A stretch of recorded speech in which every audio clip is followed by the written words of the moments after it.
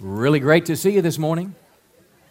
In case you don't know, we have a great Saturday night service. All three of our services are as identical as we can make them, but I especially want to appeal that if you have 7th and 8th graders, we're doing a Velocity Church for 7th and 8th graders on Saturday night, kind of a powerhouse experience for them. It's just for them in the powerhouse, and I'd encourage you to come check it out with your kids.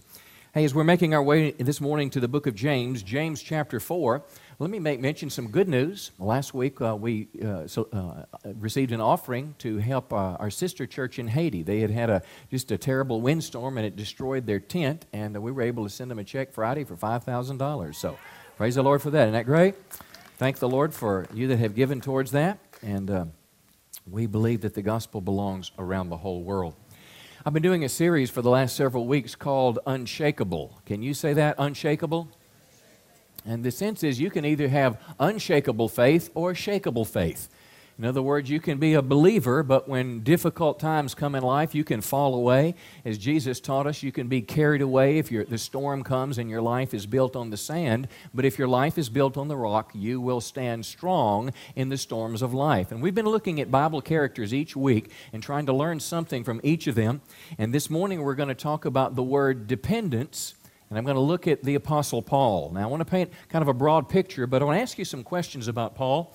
If we could kind of look big picture just a moment. Paul the Apostle was a man who had incredible spiritual power. I mean, everyone agrees that. The cessationist would agree that, listen, there was no one like him. The one that believes that the miracles of God are for today, we look at Paul as someone, because he raised the dead. He was able to see sick people healed. He would pray for them. He'd lay hands on them. He would have supernatural revelation. He could discern when evil spirits were at work. He'd drive those spirits away. So I want to ask you this question. Why did God give that man such spiritual power? I want to ask you a series of questions, but I want you to think, why did God give that man such spiritual power? Paul was a man who had more spiritual revelation than anyone else in the New Testament. The Bible says he was literally caught up to the third heaven, which means somehow he was translated. He literally saw the Lord Jesus face to face. Jesus spoke to him. He taught him things. He gave him things. It was an incredible visions that God had given this man about life and about truth. I want to ask you this question. Why? Why Paul? Why did God give Paul such a level of revelation? Paul's spiritual accomplishments are unparalleled.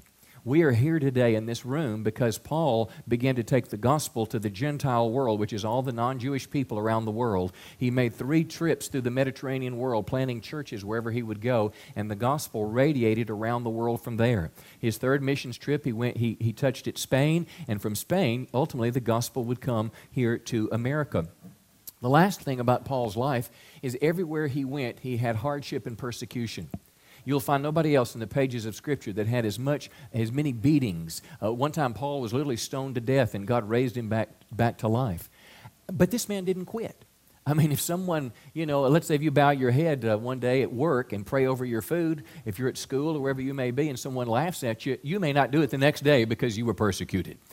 But yet Paul had this incredible ability to stick to it. So again, I want to ask you, where did this come from? How did he find this ability not to be discouraged?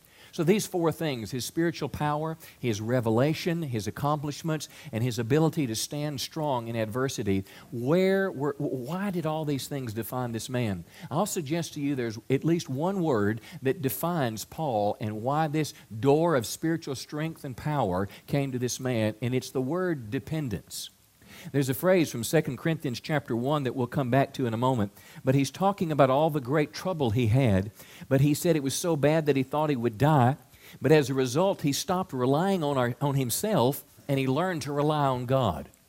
That is, he stopped trusting in himself. He was not prideful, he was not independent, but rather he became more dependent on God, more humble, more looking to God as the source of his strength. He would even tell us, as we'll look in today's Scripture, that trouble and personal limitation and weakness became doors for him to depend on God more. And when he did that, he found greater spiritual power in his life and a greater sense of God's presence that was around him. So I want to explore this man, Paul, and I'm going to look at words like pride, the proud, the humble, humility, independence, dependence. And I want you to see that not only among secular people, but among Christian people, we can either be depending on God or depending on ourselves. But for Paul, the secret of this great strength seemed to be that he depended on God for everything. Now, how many know ultimately we depend on God for everything? How many know ultimately God is behind the food chain that gives you food to eat? God was the one that gives you the acuity in your fingers. He gives you the mental clarity to be able to do specific tasks and work. So whatever job you do for a living, God is the one that gives you strength to get out of bed. God is the one that keeps you healthy. Now, whether or not we acknowledge it and realize it is the question, but God is the one that literally causes His hand to be on us for everything good in our lives. So I want to explore this term dependence. Let's begin in the book of James, James chapter 4. Dependence is also termed as humility. It opens the door to God's presence and power in our life. Now, let me say it again. Dependence or humility opens the door to God's power and God's presence in our lives. If there's one thing that I know that you and I desire as Christians this morning is we'd like to see a greater expression of God's power in our world. How about you? We'd like to have a greater awareness of God's presence, certainly in our worship times, but also in our private times of life, that God is with us. Paul had this. And though there's certainly many reasons for it, one of the main ones is he totally depended on God. Now, I want you to explore this with me this morning. Let's look at James 4, verse 6. It tells us very simply that God opposes but He gives grace to who? The humble. So you can either be opposed by God or you can be pushed along by God. God can either have His hand to stop you with some limitation, and it can be, listen, even proud people can be hugely successful. You may picture political figures or athletes or people that are in the entertainment industry. You may picture people that seem to be on the pinnacle of life, but yet even them, God's going to make sure they have a cap on their life. And sooner or later, the proud person will fall to the ground. Sooner or later, the proud athlete will have an injury. Sooner or later, the proud politician will be kicked from office. Sooner or later, things will happen that make people realize that they are not God, that they are not independent, but ultimately they are dependent on God. Now, I find in my life as a Christian, I can even have pride at work in my life. And did you know the person sitting next to you can too? Even the person in your shoes can have pride working in their life. Now, as we try to understand this, these words, humility or humble, it's kind of an abstract term, kind of hard to grasp and to get a handle on. And I'm going to take a few minutes to explain that word to you through both definition and example. But I want you to think first about this word pride, and I want you to look at your hand. Pride can have many fingers to it. For example, pride can be an arrogant person. Now, you think about someone, I understand there's a new Michael Douglas movie coming out, Wall Street 2. I saw Wall Street on television a number of years ago, and he's anything but humble. I mean, he is Mr. Arrogant. And we know what arrogance looked like. We've been surrounded with it at school. We're surrounded with it at work. We see it on the television. But pride can also refer to people that are self-reliant, people that are self-dependent. I don't need anybody. I don't need anybody's help. I can do this on my own. I don't need anybody telling me what to do. I can figure it out. I don't need anybody's help or money. I've got enough money. How many know that's all pride? But pride also has another cousin. It's shyness. It's a self-protected form of pride. For example, people are afraid to share their faith, their Christian faith. They're afraid to pray over a meal in public because people might laugh at them or people might reject them. What is that? That's a form of self-protection, and you can see all these fingers are joined in the hand, and self is in the middle of that.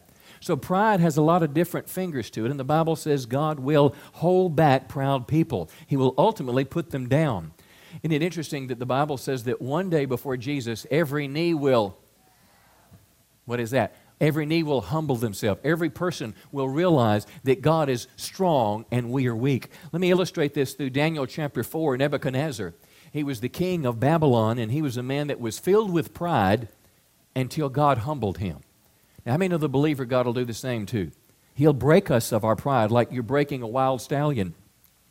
Daniel chapter 4, verse 30, King Nebuchadnezzar said these words. He said, look at this great city of Babylon. Now, I want you to notice the personal pronouns.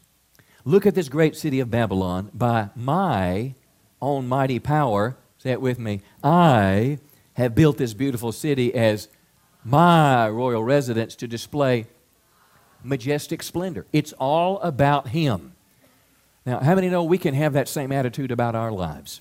It may not be as pronounced or as prolific in terms of what we have and our influence, but we can be just as prideful. And I want you to see verse 31, that will ultimately get God's attention. In the New Testament, King Herod got God's attention when he took God's glory. The Bible says he was eaten with worms and died.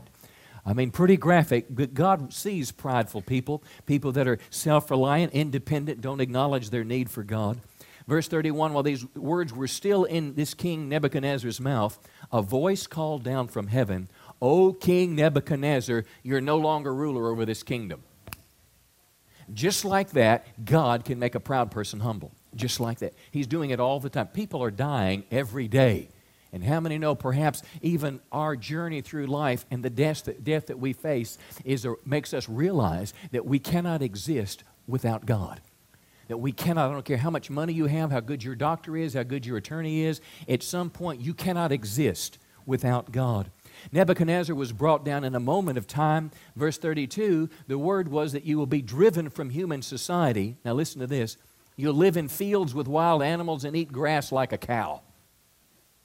So if you can imagine the most powerful politician, the most powerful athlete, or the most powerful actor. In one moment of time, you see them in all of their glory and their airplane, but the next moment, you see them in a field chewing on grass, slobber coming down their mouth. Listen, how many know God can bring you down? But notice what it says. You'll eat grass until. Can you say until? Until you learn that the Most High rules over the kingdoms of the world and gives them to anyone He chooses.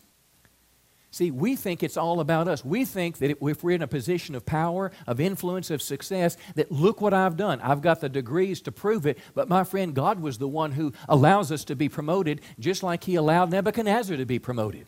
And every good thing in life is from His hand. And if we don't acknowledge that, God will get our attention and He'll allow us to come down until we realize that it's all about Him. See, here's the truth that I want to communicate to you this morning. Everything you have, everything you can do, and everything you'll ever be able to do is because of Him. See, and I don't care whether you're a Christian or a non-Christian, it's true for all of us as people. Now, contrast this with the guy we're talking about today, Paul the Apostle. In Philippians 4:13, Paul said that I can do all things through Christ who strengthens me. I have spiritual power. I have spiritual revelation. I have great spiritual increase and accomplishment. And I'm able to stand strong in adversity because Christ strengthens me. And that is the source and the root of everything about our lives as Christian people. So our pride is not just our arrogance, but our pride is reflected in our self-reliance and our sense of, I did it. Now, I'm just as guilty as perhaps you are in this. I love to garden, and gardening's my hobby. And I got a fall garden growing. I've got cabbage and broccoli probably that tall. It's looking good, and lettuce and spinach is growing. And so I put it on Facebook, and people are saying, "Oh, you're a good gardener." And all this is making me feel good, which is not a bad thing. But I felt the Holy Spirit just tell me this. He said, "Did you make those seeds grow, or did I?"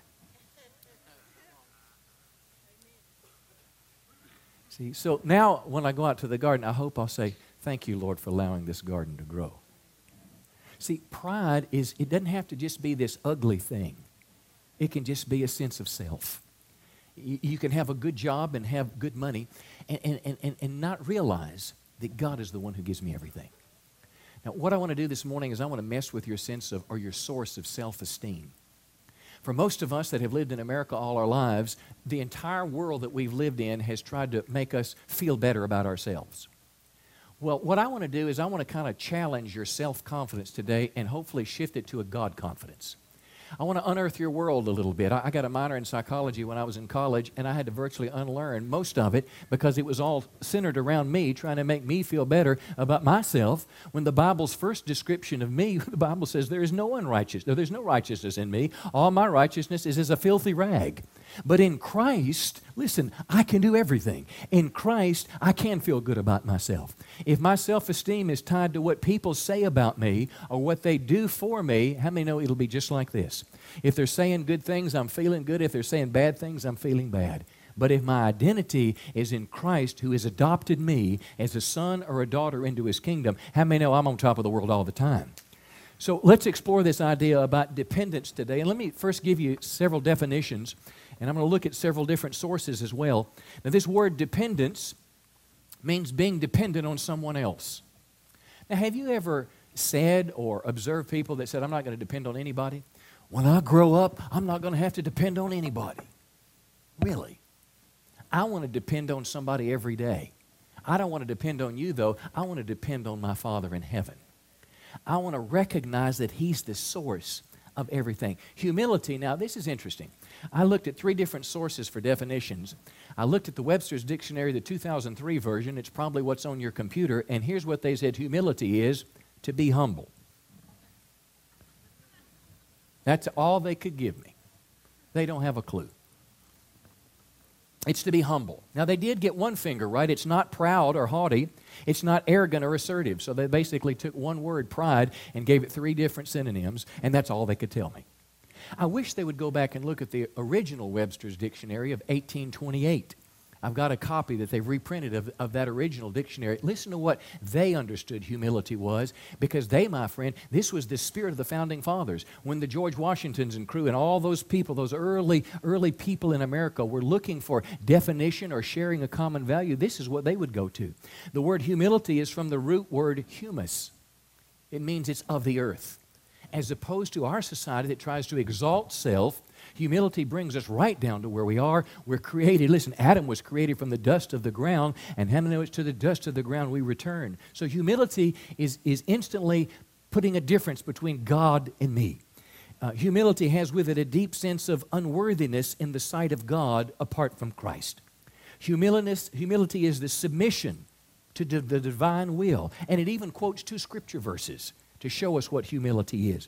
George Washington is quoted in Webster's Dictionary. He said humility, he said this: without a humble imitation of the divine author, and that's Christ, of our religion, we can never hope to be a happy nation. So it's interesting how humility in today's world has been divorced of anything about God, anything about our humanity, and only focuses on the Wall Street picture. Are you with me today? But you can go deeper than that. I went to a Bible dictionary, Nelson's Bible Dictionary, and listen to this. It says humility is a freedom from arrogance and pride that grows out of the recognition that all we have and all we are comes from God. Humility is the recognition that all we have and all we are comes from God.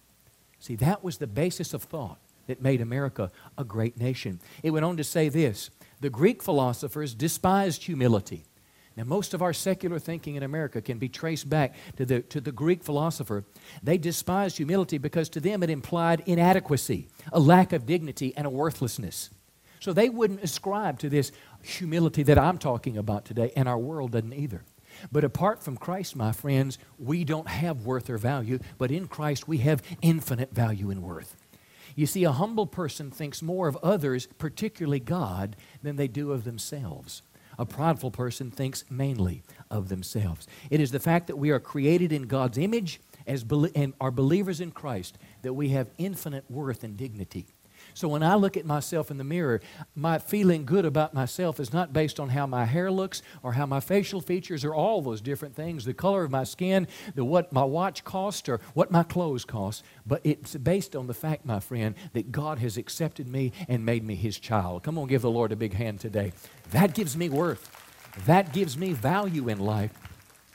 But recognizing Him as the source makes me humble. Now, to be independent, of course, is opposite of that, not dependent on anyone, not even God.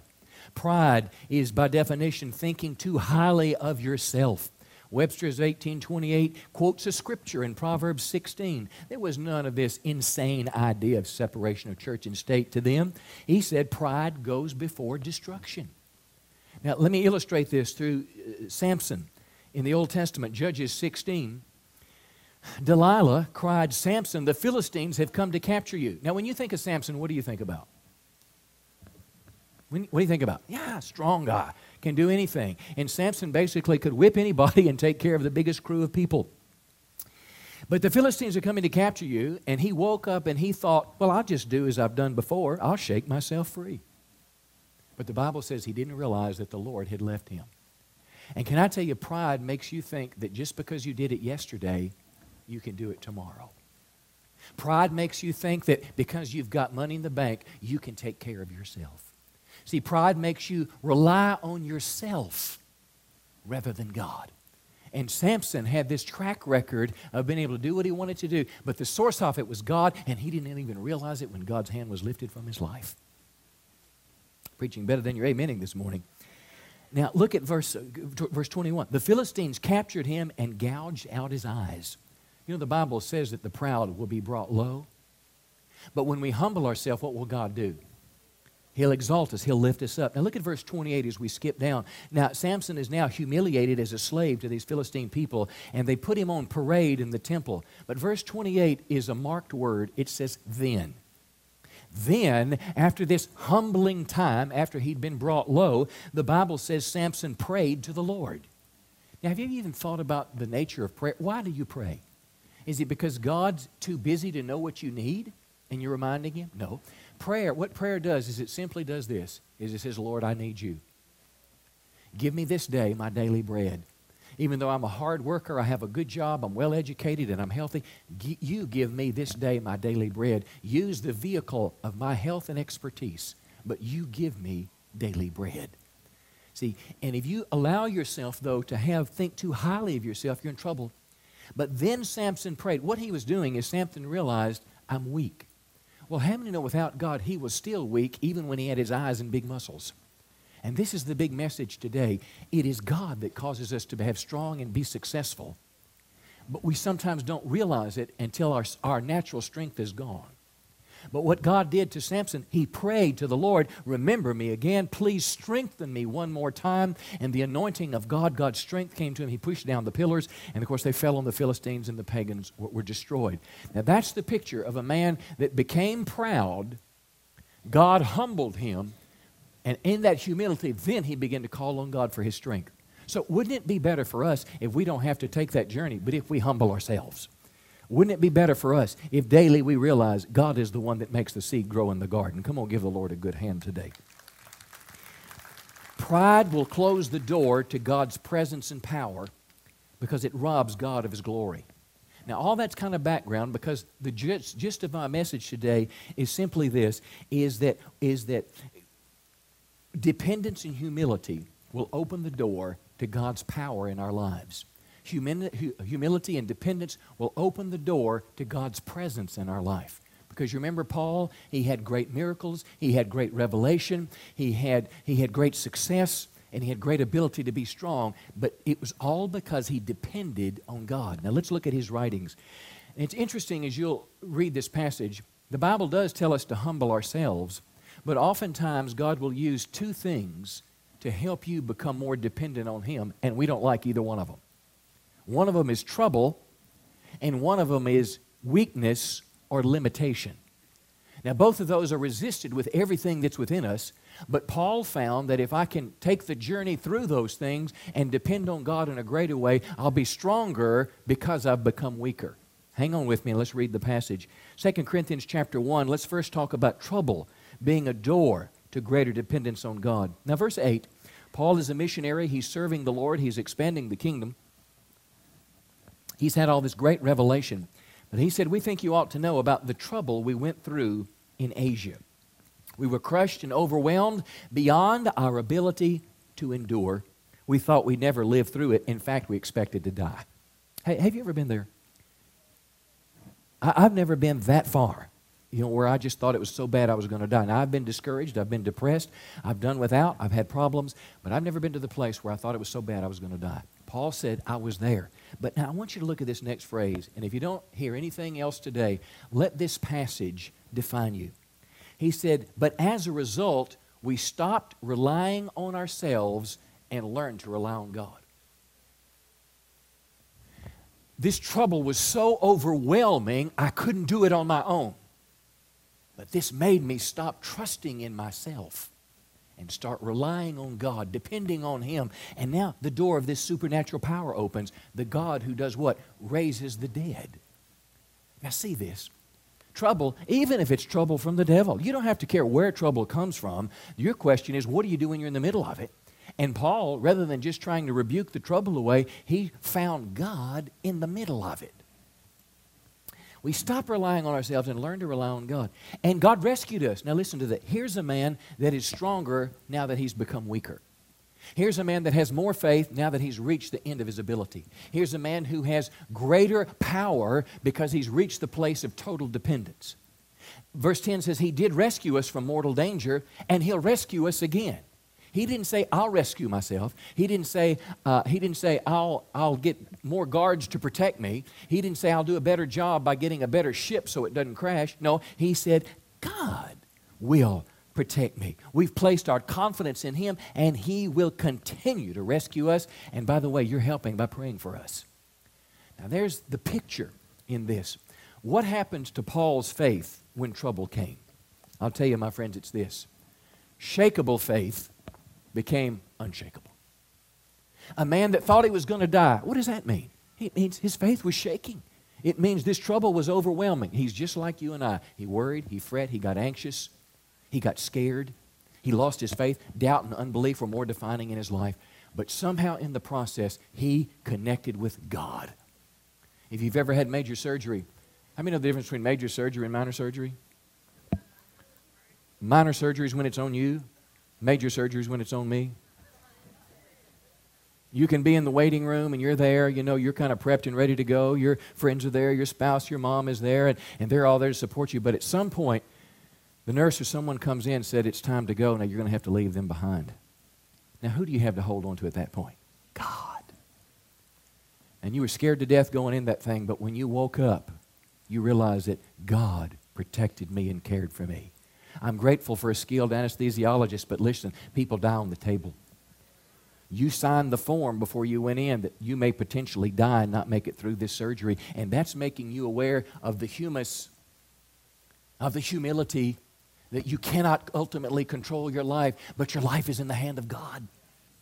See, even if He uses an intermediary of a surgeon, of an airplane pilot, or someone else that you're trusting your life to, ultimately, listen, I want to trust my life not to the best doctor in the world. I want to trust my life to the great physician, Jesus Himself. Give the Lord a big hand this morning. That's key. It's powerful.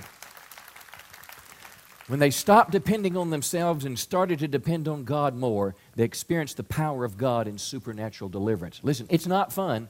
Nobody wants trouble, most of all me. I don't want it. I'd rather you have it and see you kind of go through it. But I can tell you this, there's a door for power to come in your life. Now let me give you something else. Go to 2 Corinthians 12, the second writing of Paul. I'll look at three briefly, this one in a little greater depth. But 2 Corinthians 12, verse 7. I use the word, and it's on the screen, dependence is a door to spiritual power, but more correctly, weakness. Weakness or limitation is a door to spiritual power. Now, the last thing any American man wants to hear is that it's better to be weak than strong.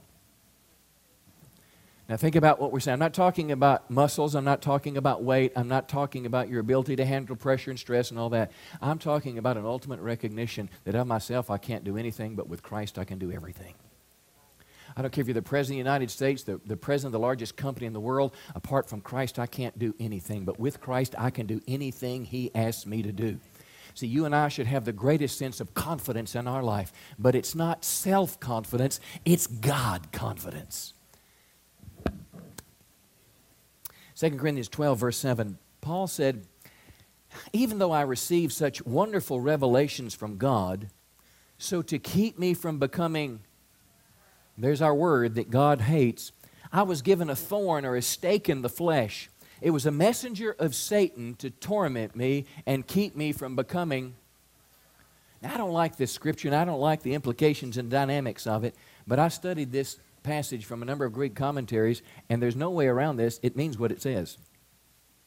It's not some mystical hidden meaning in this. He didn't just get out of it.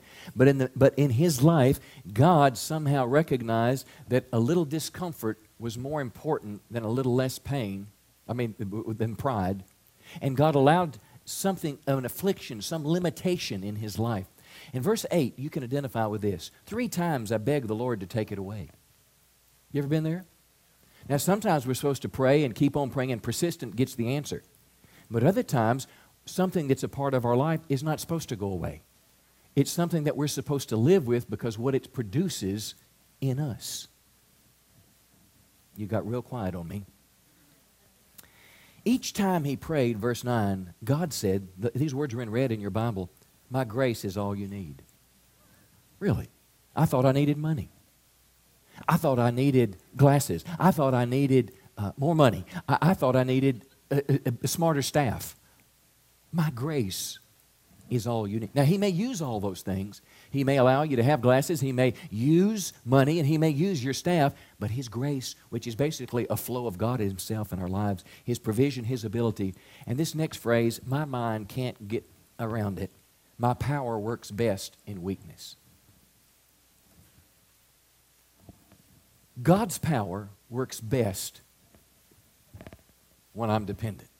See, it's not weak that I can't pick up, 100 pounds. Weakness is dependence. Weakness is not independence and it's not pride, but God's power flows best through a vessel that is totally dependent on God and totally trusting in Him. And now He said, I'm glad to boast about my weaknesses so the power of Christ can work through me. You want more spiritual power? Then don't just keep fighting your weakness. Maybe in the midst of your weakness, you need to be finding God, connecting with Him, because it's through your weakness His power comes. That's what it says. I got about a fourth of you on board with me here. I'm glad to boast about my weaknesses so here it says again, the power of Christ can work through me. That's why I take pleasure in weakness, in insult, hardship, persecution, trouble that I suffer for Christ. Look at this incredible word. For when I'm weak, then I'm strong. When I'm weak, then I'm strong. When I realize I am humus, then I'm strong. Now listen, I may have a brand new $40 million airplane parked right out in front of my $10 million house, but I realize when I'm weak, then I'm strong. I may have tens of thousands of people that hearken to my command, but when I realize I'm weak, then I'm strong. You see, I may be the best golfer, the best quarterback, the best this or that, but I realize it's when I'm weak, then I'm strong. See, some players, when they catch the touchdown pass, or Mr. T, I'm the baddest in the world. But other people, when they throw the winning pitch, see, it's not about not doing a good job. It's not about belittling yourself or being inferior. Weakness is not inferiority. Weakness is simply a recognition that in Him I live and move and have my being. Come on, give the Lord a good hand today.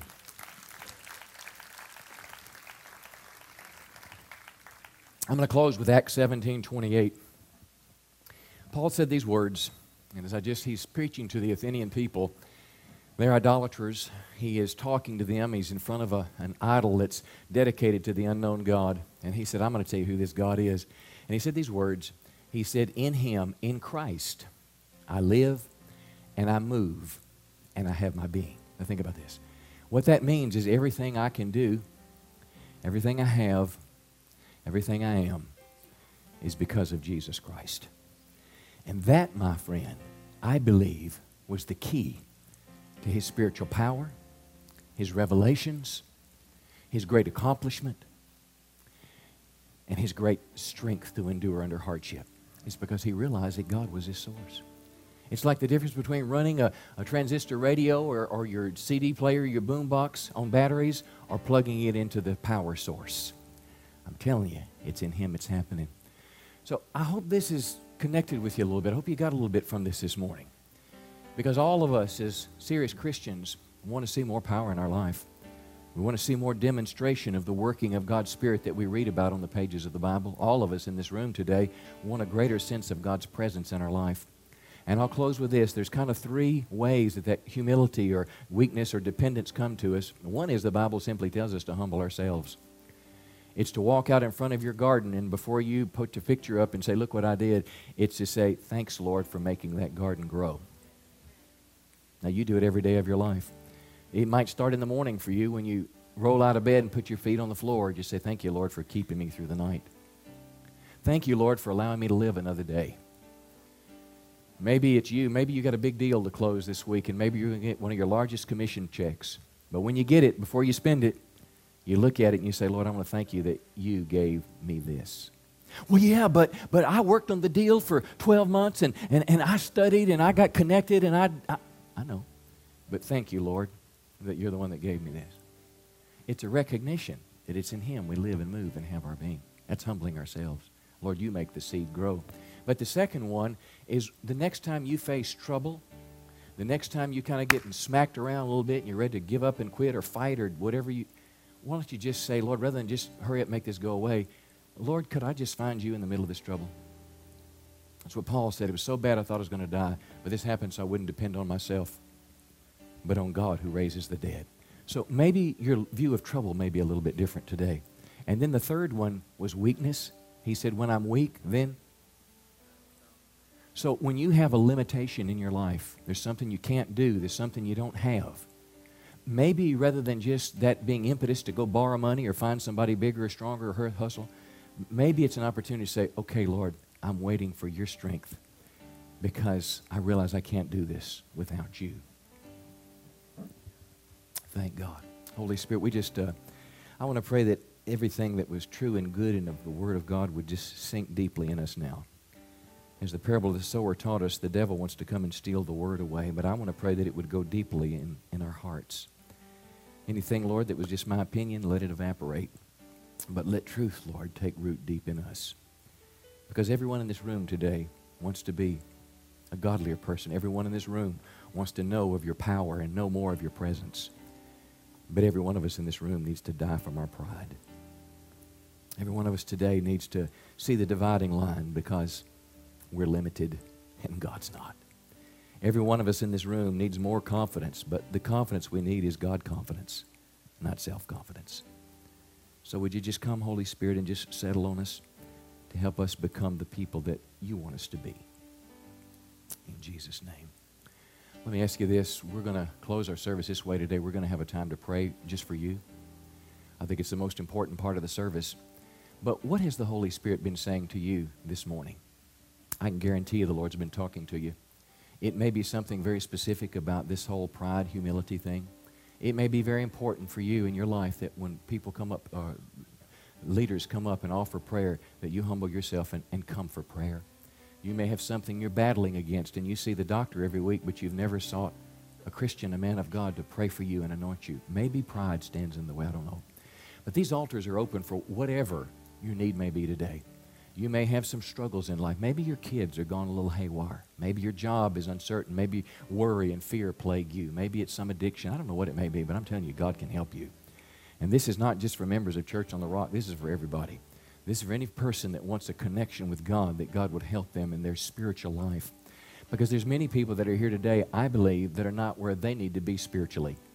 If you were to die today, there's folks that are here today that don't know if you'd go to heaven or hell. You can settle that today. You can make a choice today to receive Christ as your Savior.